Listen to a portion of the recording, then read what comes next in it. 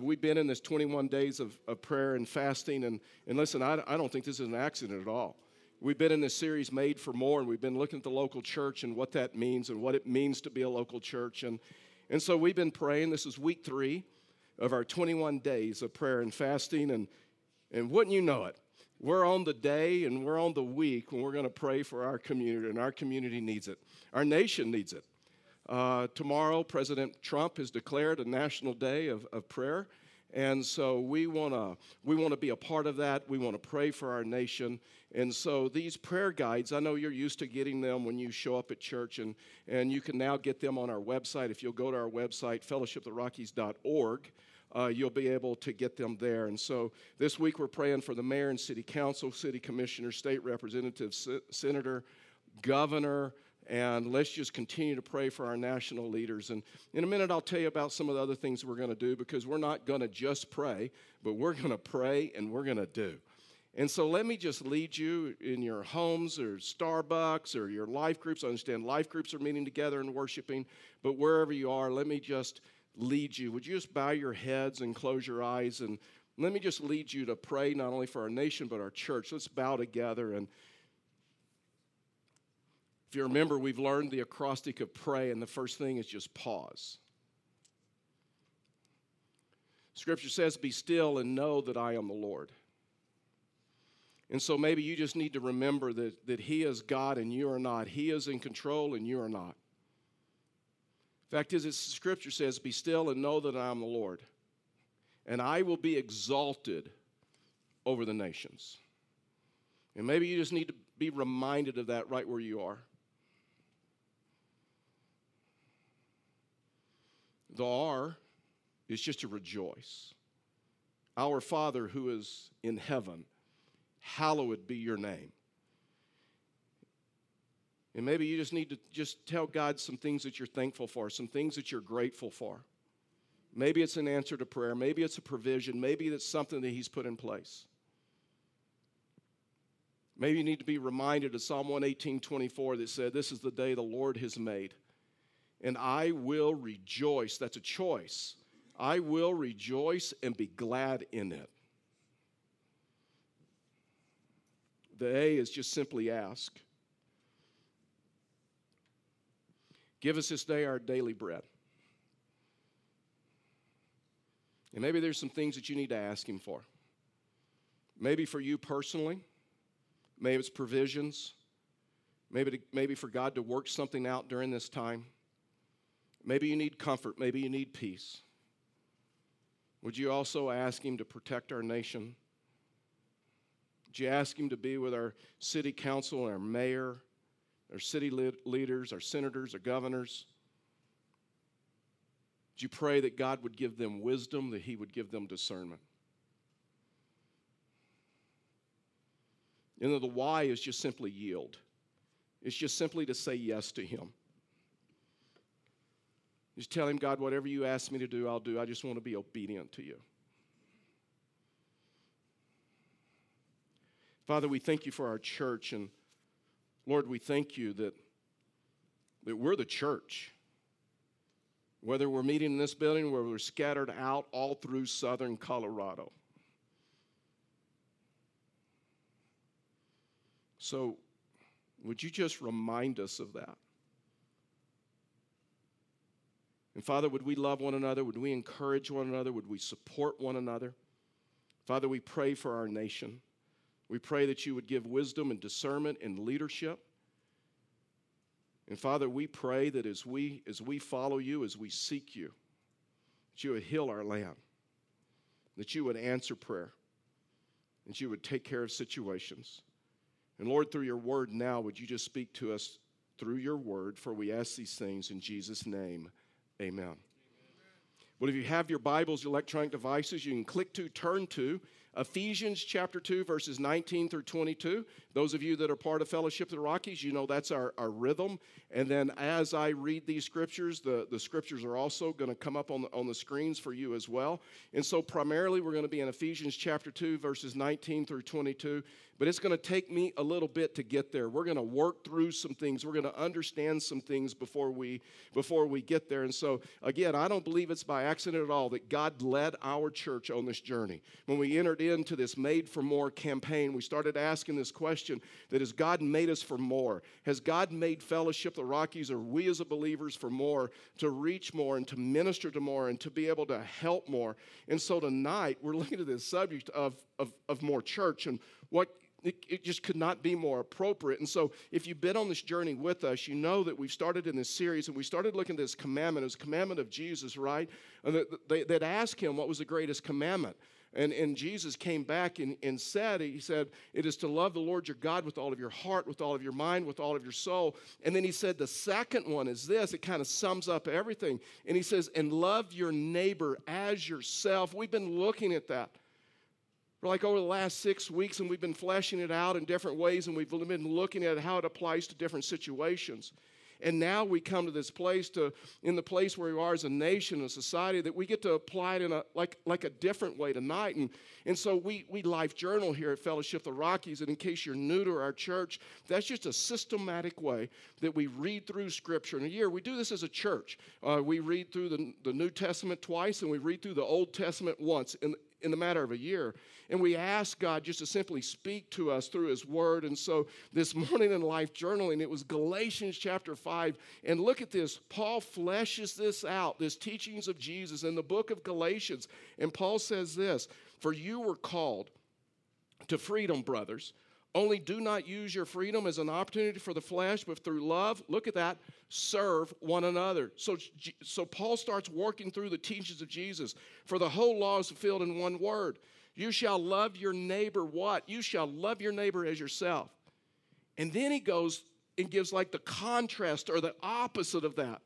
In verse 15 he goes, but if you bite and devour one another, watch out that you're not consumed by one another. In other words, if you're divisive, in other words, if you don't love your neighbor as yourself, you're not only going to consume yourself, you're going to consume one another. And in this time, we need to be careful that we don't criticize people for their response to COVID-19 or the coronavirus, the way they approach that. If they stock up, or if they cancel trips, or if they cancel worship services, or if they don't shake hands, or they do shake hands, they do fist bumps, they do elbow bumps, they do toe taps, whatever they do, we should not criticize one another, whether they attend a meeting or whether they don't attend a meeting, whether they work from home or they don't work from home, whether they go as a family somewhere, they don't go as a family somewhere.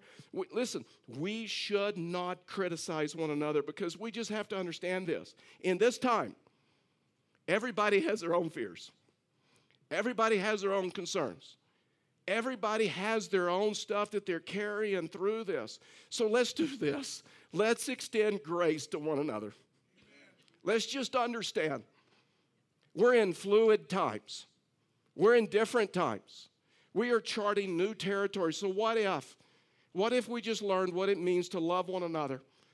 Love one another as yourself, and willing to extend grace and mercy. Listen, this became real to me last night. I had to run to Walmart and get some things. My wife is out of town.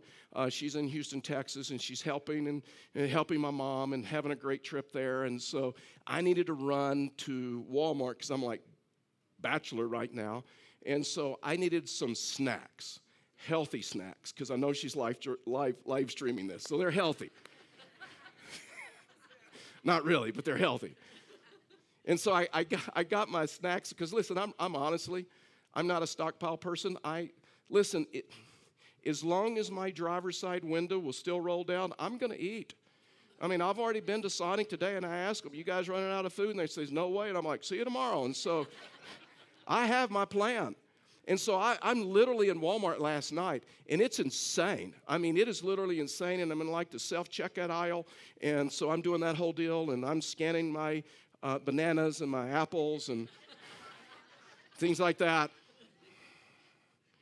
And this lady next to me and her husband, this lady's losing her mind.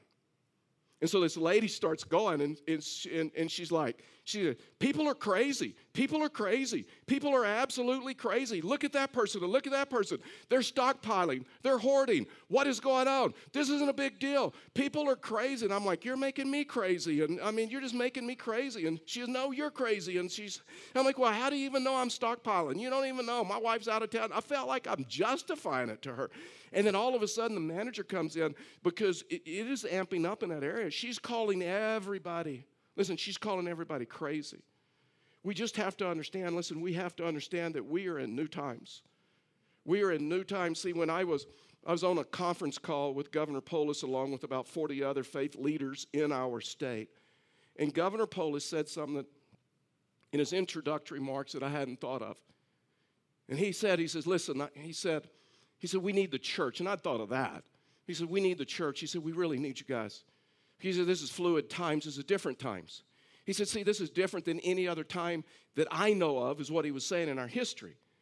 He said, you see, when we've gone through crisis before, the church was still able to gather. When 9/11 hit, what he said, when 9/11 hit, he said, guess what? When the planes hit the building, that night, many churches were joining together. They were worshiping and they were praying and they were encouraging one another, they were helping one another. He says, but now, this is something totally different. They're isolated. He said that's what made this decision so hard. They're isolated and they're like being moved away. Listen, they're being moved away from one another. And he's right. And I've thought about this ever since then. I mean, it was one of those moments for me. And I've thought about this ever since then. And he is exactly right, because you can prove it with statistics. 9/11 drove people to church. We can prove it. And you know what I think? I'm wondering if the coronavirus is going to teach us how to be the church. Amen. What it means to be the church. What it means to love your neighbor as yourself. What it means to show grace.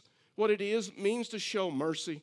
What it is to try to find somebody in need and just simply help them. See, Friday I met with all of our pastors. Listen, I'm so proud of our pastors. Our pastors are awesome.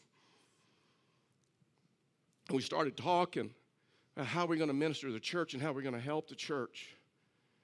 And we prayed through a lot of stuff. We talked through a lot of stuff. We'll be putting more plans in place, and so we'll email you and we'll let you know about that. But one thing that you just need to know that's happening right now. So we're taking our database, and Pastor Beth is walking through our database right now, 6,500 homes that call Fellowship of the Rockies their church. We're walking through that database right now, or she is. We're identifying the most vulnerable people in our church. The elderly, those that may have a medical issue, and we're identifying them. And you know what's going to happen on Monday?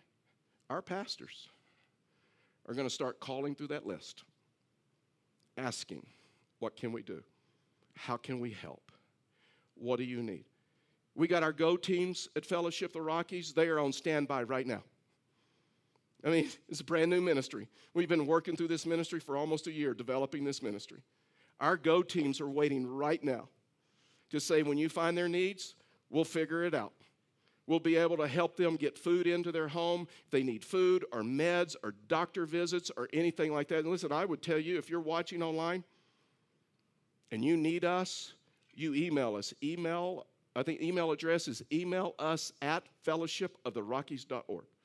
Or you call our church office at 719-544-5000. Listen, I'm telling you, please, this is not a church growth strategy. This is not what this can do for us. See, that's not the end results for us. This isn't about growing a church. This is about being faithful to Jesus Christ and what he's called us to do. This is all this is about, because, see, we believe Fellowship of the Rockies should be a better place. We believe Pueblo, Colorado, and surrounding areas should be a better place because Fellowship of the Rockies is here. And so I think it's appropriate tonight if I just take some time and just walk through the scriptures with you. See, I didn't have to change much of my sermon. God knew exactly where we would be today. God knew where our nation would be. God knew where our community would need. And God knew the bread we would need today to encourage us and to support us. Paul starts talking about the church in Ephesians chapter 2. And he makes some statements, and they're interesting statements. And so let me read these few verses, and then we're going to walk through this together. And Ephesians chapter 2, verse 19.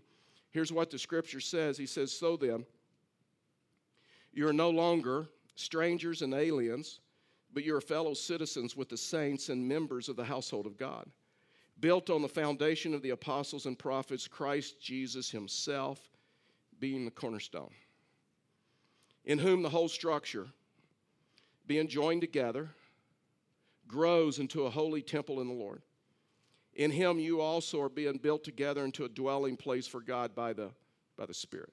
There's three things that I think we can pull out of this tonight and help us understand this issue of more church and what does the church look like. And maybe it's causing us, and maybe the coronavirus and some of the things that is happening in our community is already causing you to look at this issue of the church and your definition of the church, and then how you fit into the church and what does that look like. And so the first principle about the church is this, is the scripture says that the church is to be like a nation.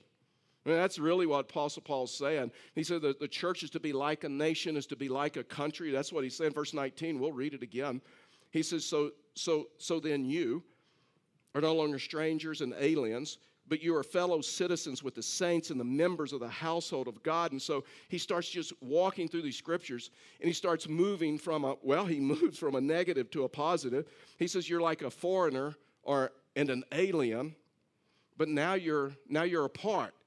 Now you're a part of a nation. You're part of a country. Now you have citizenship. In other words, what he's trying to help them understand is, guess what? You're like a part of something. And so many people, they need the power of God in their life, need his presence in their life. They're not really part of a church. And in times like these, it can be unsettling.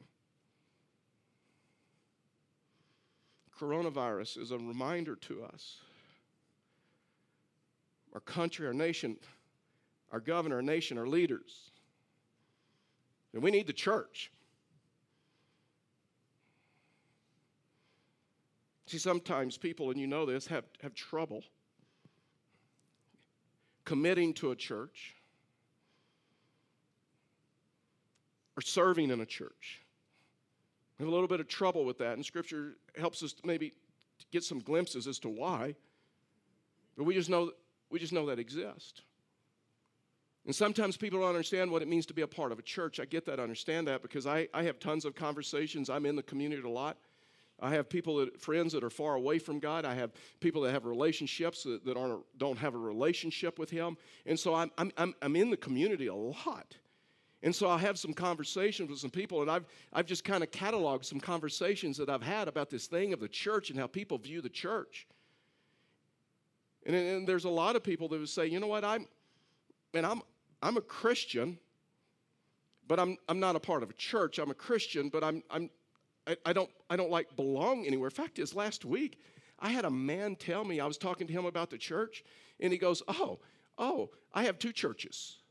I'm like, what? You have two churches? He goes, yeah. I have one church that I go to serve. I have another church that I go to be fed. I've had other people tell me, you know what, I have several churches. I mean, I go to one church because I like the worship and I like the preaching, but they don't really have good Bible studies and things like that, so I go to another church for their Bible studies, or maybe a women's ministry or a men's ministry, or I go to another church for this function. And so really, I have several churches. I've had other people tell me, you know what, it just kind of, on a Friday, we just kind of decide where we're going to go. It's kind of what we want. And people view the church all different ways, and I get that, I understand that. But when you look at Scripture, Paul begins talking about this issue of the church, and he's like, the church is something that you're a part of. And we're going to look at that. It's a family. It's a community. It's deeper than that. Fact is, in the Old Testament, in Psalms, there's a huge promise. Psalm 92, verse 13. It says, they are planted in the house of the Lord. Then here's some promises. They flourish in the courts of our God. They still bear fruit in old age. They are ever full of sap and green. In other words, they don't just gather, they're assembled. They don't just attend, they're a part. In other words, they're planted. They're planted in a church. They're planted in the house of God. And he says there's this huge problem, and there's huge promise, and guess what? They like flourish. They flourish in the worship service. They flourish in the courts of God. They bear fruit in old age. I mean, there's something about this issue of just planting your life in a church. See, that's what Paul's trying to help us understand. He said you were once foreigners and an alien. And when you look at this, a foreigner is someone who doesn't know everyone in the group. They don't know the people group. They don't know the people. They may not know the customs. They may not know the culture. They may not know the language.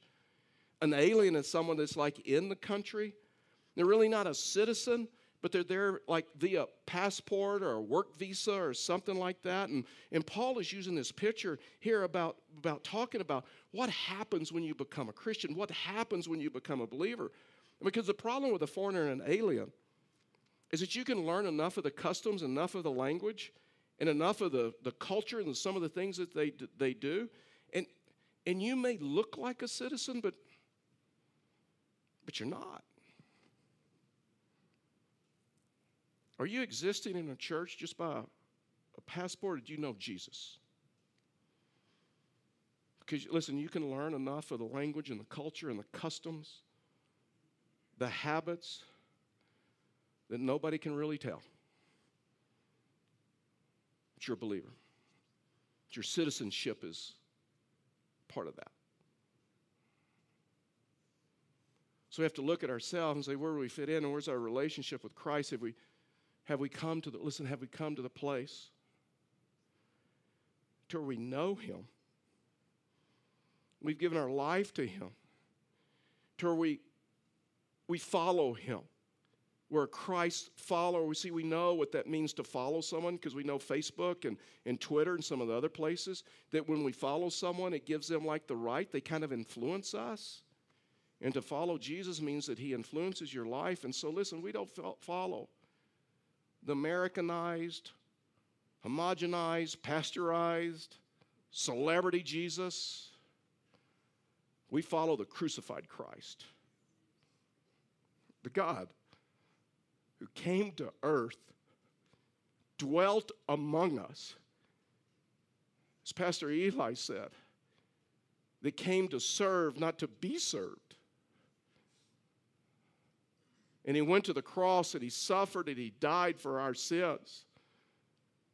And when we accept Him, when we come into a relationship with Him, when we come to that place to follow Him, the Bible says that when that happens, we get a new birth certificate.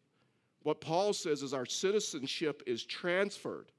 So the first thing is this, is church is like a nation, but the second thing is this, the church is to be like a family.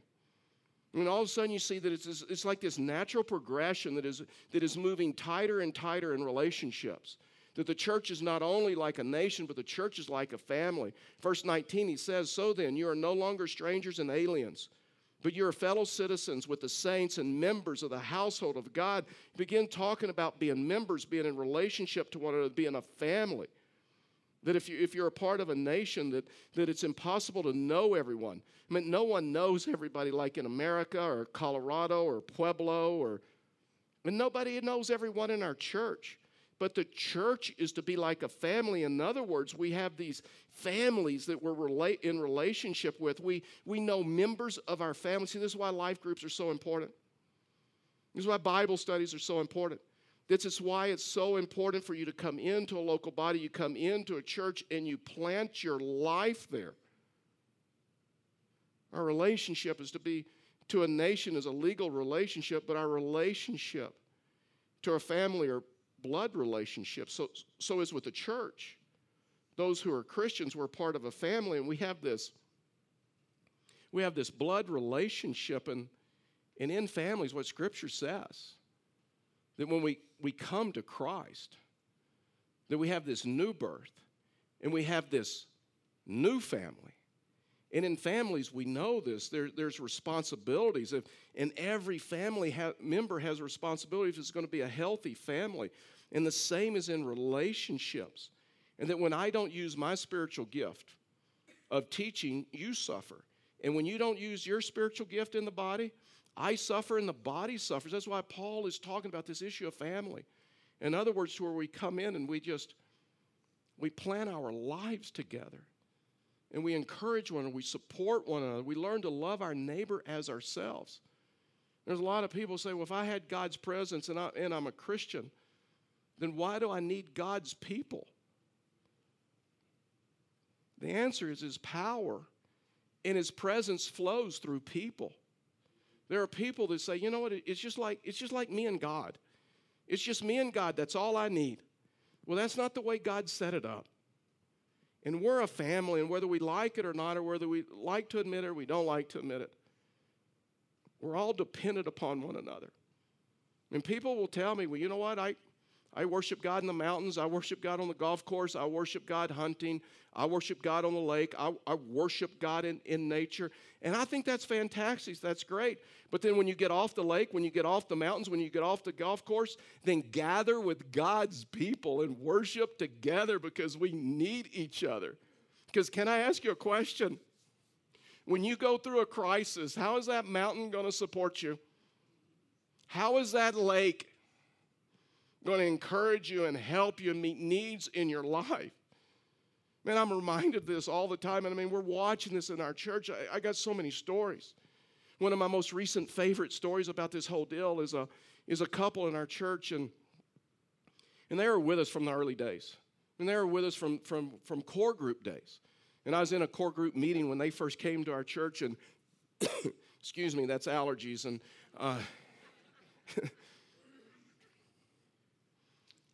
and in core group days, they came to training. And I casted vision about this is what the church is going to do. And so his name is Dick, and he's been in our church since '95. And so I'm there, and Dick is there with me. And so I cast vision. I said, well, this is what Fellowship of the Rockies is going to do. A man in our core group training that was coming to check our church out laughed and said, well, you don't know Pueblo, Colorado. This is like never going to work. I am not wasting my time in this church. And so this man gets up and leaves. Dick started laughing, and he says, I can't believe this. Well, and he's trying to say, hey, buddy, just wait 5 years. Check back in on 5 years and see if it works or not. And so that's one of Dick's favorite stories is about, do you remember that? Every time I'm with him, do you remember that guy that thought this would never work? And he's just laughing about that. Well, Dick is now ill. His wife is a caregiver. They have planted their life in this church. They have served in areas of ministry, all kinds of areas of ministry. They have planted their life in this church since 1995. And they have helped a lot of people, and they've ministered to a lot of people. And now they need help. She's his primary caregiver, and she would just like to get out and go to ladies' Bible study on Thursday. The life group I'm a part of with Karen and some other life groups in our church, you know what they're doing? They're scheduling 2 people every week to go over to Dick's house, care for him, so that his wife can go to ladies' Bible study. That's the church. That's why we need each other. That's why you plant your life in a church. It's not so much sometimes what you can get out of it, but what you can give. But there does come that time when we all need one another and we all need help. Paul is writing to the Gentiles, and he says this. He says, once you were not a people, but now you are God's people. Once you had not received mercy, but now you have received mercy. Paul is trying to help us understand that it's good to be a part of the people of God. He's trying to help us understand that we need people, we need each other. Oh, can I just tell you? And Jesus backs that up. Remember when I started this out, and I told you that question when they asked Jesus, what's the greatest commandment? And Jesus just simply said this. He said, well, you should love the Lord your God with all your heart and with all your mind and with all your soul. He said, this is the greatest first commandment. And then he goes on and he says, well, in the second is like this, and you should love your neighbor as yourself. He didn't stop there. And he says, oh, and by the way, these two commandments depend on the law and the prophets. You know what he was saying? The law, first 5 books of the Bible. The prophets, the rest. He's summing up the whole Bible. That's simply what he's doing. Now listen, when he said this, they didn't have the New Testament, right? New Testament hadn't been written yet. They were living the New Testament. And Jesus was helping us and helping the disciples to understand, I'm going to sum up the whole Bible. Love the Lord your God with all your heart, with all your mind, with all your soul. Oh, and the second one, learn to love your neighbor as yourself. You see, listen, you see this all through Scripture. I have another Bible. I almost brought it, but it's so large. It's like a study Bible. And so God prompted my heart in January that as we life journal this year, I'm going to do something different. And I'm going old school. I'm like a leather, paper Bible. And then every time I come to the place where the Bible talks about, in some sort of a way, love your neighbor as yourself, be able to hear from God, be able to believe His Word, simply do His Word, any of those things, then I'm writing it in the margin of my Bible. My Bible is littered with places where I've underlined, places where I've highlighted in Scripture, places I don't even know what I'm going to do with that one day. But I just know this, for me personally, it has like rocked my world to see this principle all through Scripture. You see what Jesus is saying when He says, love the Lord your God with all your heart, with all your mind, with all your soul, and love your neighbor as yourself. You know what He's saying? He's saying you need a relationship with me and you need a relationship with the church, with people. It takes both. Paul writes in 1 Corinthians chapter 14, verse 26, he says, what then, brothers? When you come together, each one of you has a hymn, a lesson, a revelation, a tongue, an interpretation. Let all things be done for building up. In the margin, my Bible, love the Lord your God with all your heart, with all your mind, with all your soul. Oh, and love your neighbor as yourself. You know what the church does? When we love our neighbor as ourselves, we're building each other up. We're encouraging one another. We're serving one another. We're helping one another. We understand that, guess what? I have something somebody else needs, and maybe somebody else has something that I need. It may be a word. It may be an encouragement. It may be a prayer. The third and the last thing is this, is a church is to be like a building. Now listen, when I was walking through this, it kind of shocked me because I'm just working through these principles, and all of a sudden I come to this, and I'm like, man, I was so tracking. I mean, this is kind of a progression, and all of a sudden I get down to this issue of a building, and I'm like, what is up with that? Well, watch this. First, let's just read the verses, get the context, and we'll go through it. Verse 19, so then, you are no longer strangers and aliens, but you are fellow citizens and the saints and with the saints and the members of the household of God, built on the foundation of the apostles and prophets, Christ Jesus Himself being the cornerstone, in whom the whole structure, being joined together, grows into a holy temple in the Lord. In Him you also are being built together. So you see all these words together and relationships and family and into a dwelling place for God by the Spirit. And all of a sudden, Paul gives a picture of a building. And if I'm honest, when I read that for the first time, a building doesn't sound too spiritual, does it? I mean, just if we're honest, you would think, well, wait a minute, Charlie, you can't get more intimate than a family, can you? Yes, you can. It's a picture of a building. A member of a family can reject a family, can move out, can separate. Isn't that what Jesus said about some in the early church? He said they went out from among us because they were really never us. They were just foreigners or aliens. Their citizenship, they were never really us. They were never really a part of it. Sadly, when you ask a lot of people, and what is the church, people begin talking about brick and mortar and locations and addresses and sizes of building. And we're learning, right? When we can't meet in our building, we still gather. We're scattered. Listen, we're scattered all over southern Colorado. But we're still worshiping. We're still opening up the scriptures. We're still reading them. We're still building one another up. We're still encouraging one another. And Paul uses this figure of a building as a symbol. And the question is why? Because brick and the stone and concrete and steel and the doors or the glass or the roof or the chairs or whatever, they can't leave. And they all fit together perfectly. Family can be separated. A family can reject one another. A family can be scattered. But a building is like together. And one part of the building, see, this is what he's doing, trying to help us understand. One part of the building depends on the other part of the building. I mean, I'm standing in our worship center right now. And many of you know at one time this was the Southside 4 Theater. And we bought it in 99, moved in 2000.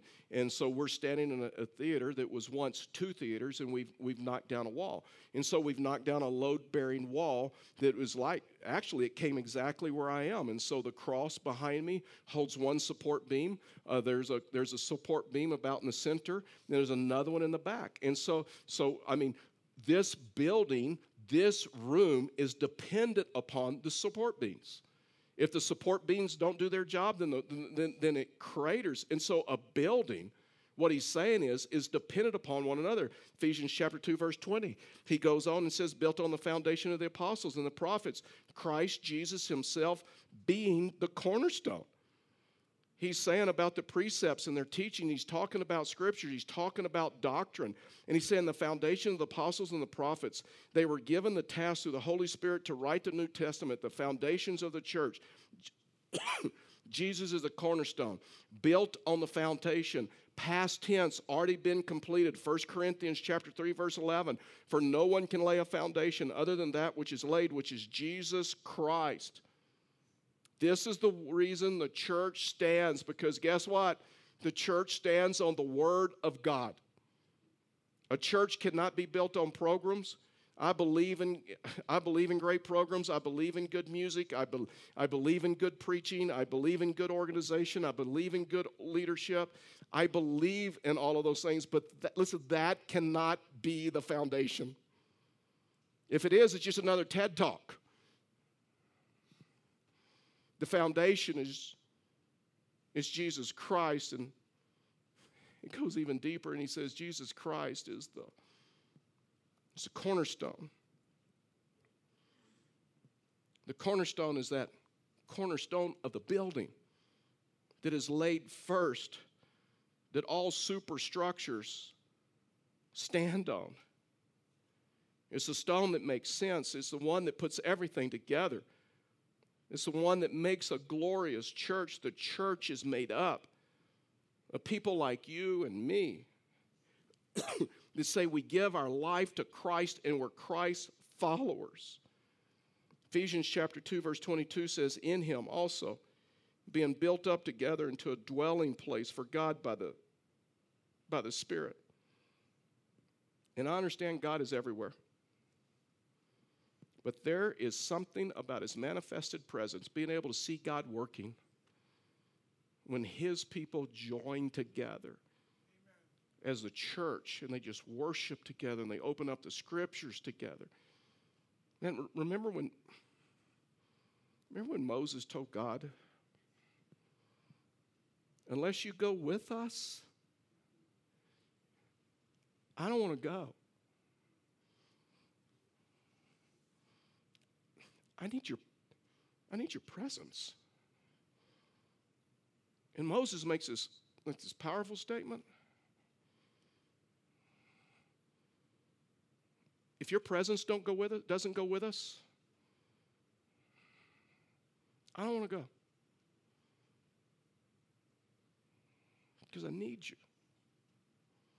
Your power, your guidance. Last week in life group, Pastor Dwayne writes the curriculum, and he'd ask an interesting question. I didn't look at the material. I didn't know it was going to be asked. And so all of a sudden our life group leader asked this question. And they asked this question like, what was the most powerful worship service you've ever been a part of? I thought, I can't wait to hear the answer. And so I stayed quiet. And I started listening to people in our group start sharing.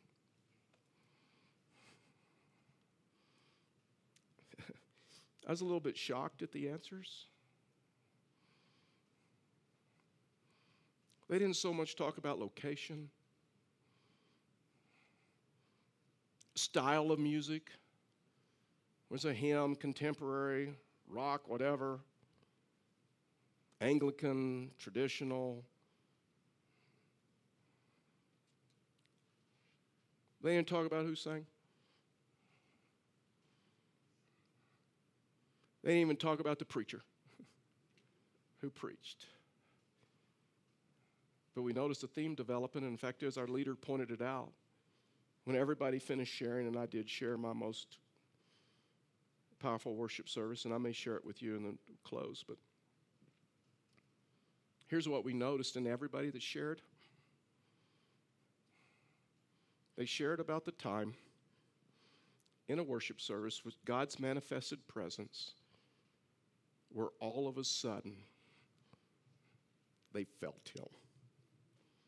They knew he was real. And it changed their life. It may have been salvation. It may have been something they're going through in life. It may have been to deepen them. But all of them shared that it was when they felt his presence the most. There's something that was changed. And we as believers, listen, we have simply been given this task to just be faithful to him, to learn to love our neighbors and love your neighbor as yourself. And so here's what I'm asking you. I'm simply asking you, why don't we learn to be the church?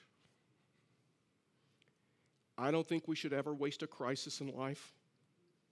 I don't think we should ever waste a situation in life. And I'm just telling you, there is no better time than for the church to rise up and be the church.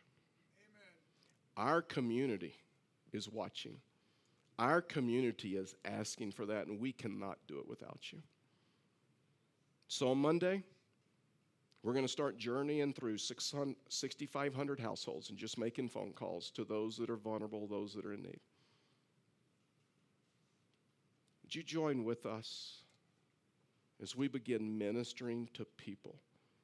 Our prayer is not so much, Lord, use me, because he already wants to use us. You know what Jesus said? Jesus said, instead of saying, Lord, use me, Lord, show me. Because the fields are ripe with harvest. Show me my neighbor. Show me their needs. Show me how I fit into a church. Show me how I can be a part. And I just want to come alongside and be a part. If you need us, you can email us, you can call us, but we are going to do this together, and we're going to rise up, and we're going to be the church. I want to tell you, thank you for taking time out of your weekend and worshiping with us, and I look forward to see what God is going to do as we continue to give, as we continue to serve, as we continue to minister, and as we continue during these times to be creative in the way that we minister to a community. Let's pray together. Father, we thank you. We thank you for your love, and we thank you for your grace. Father, we thank you for the power of your name. And Lord, we just ask that you would encourage us today, that Lord, as we continue to follow you, that Lord, you would make it very evident, you would make it very clear what we're supposed to do. May we minister not only to the people in our church that are vulnerable and in need, but may we minister to a community. Through our tithes and our offerings and our giving, through our service, through our groups. Father, during this time, may we start more life groups. May we start more groups of people and pockets of people all over Pueblo, Colorado, and Pueblo West and surrounding areas that are coming together in community, that are opening up the scriptures together and praying together. May this be the greatest time of the church. For we ask these things in Jesus' name, amen. God bless you.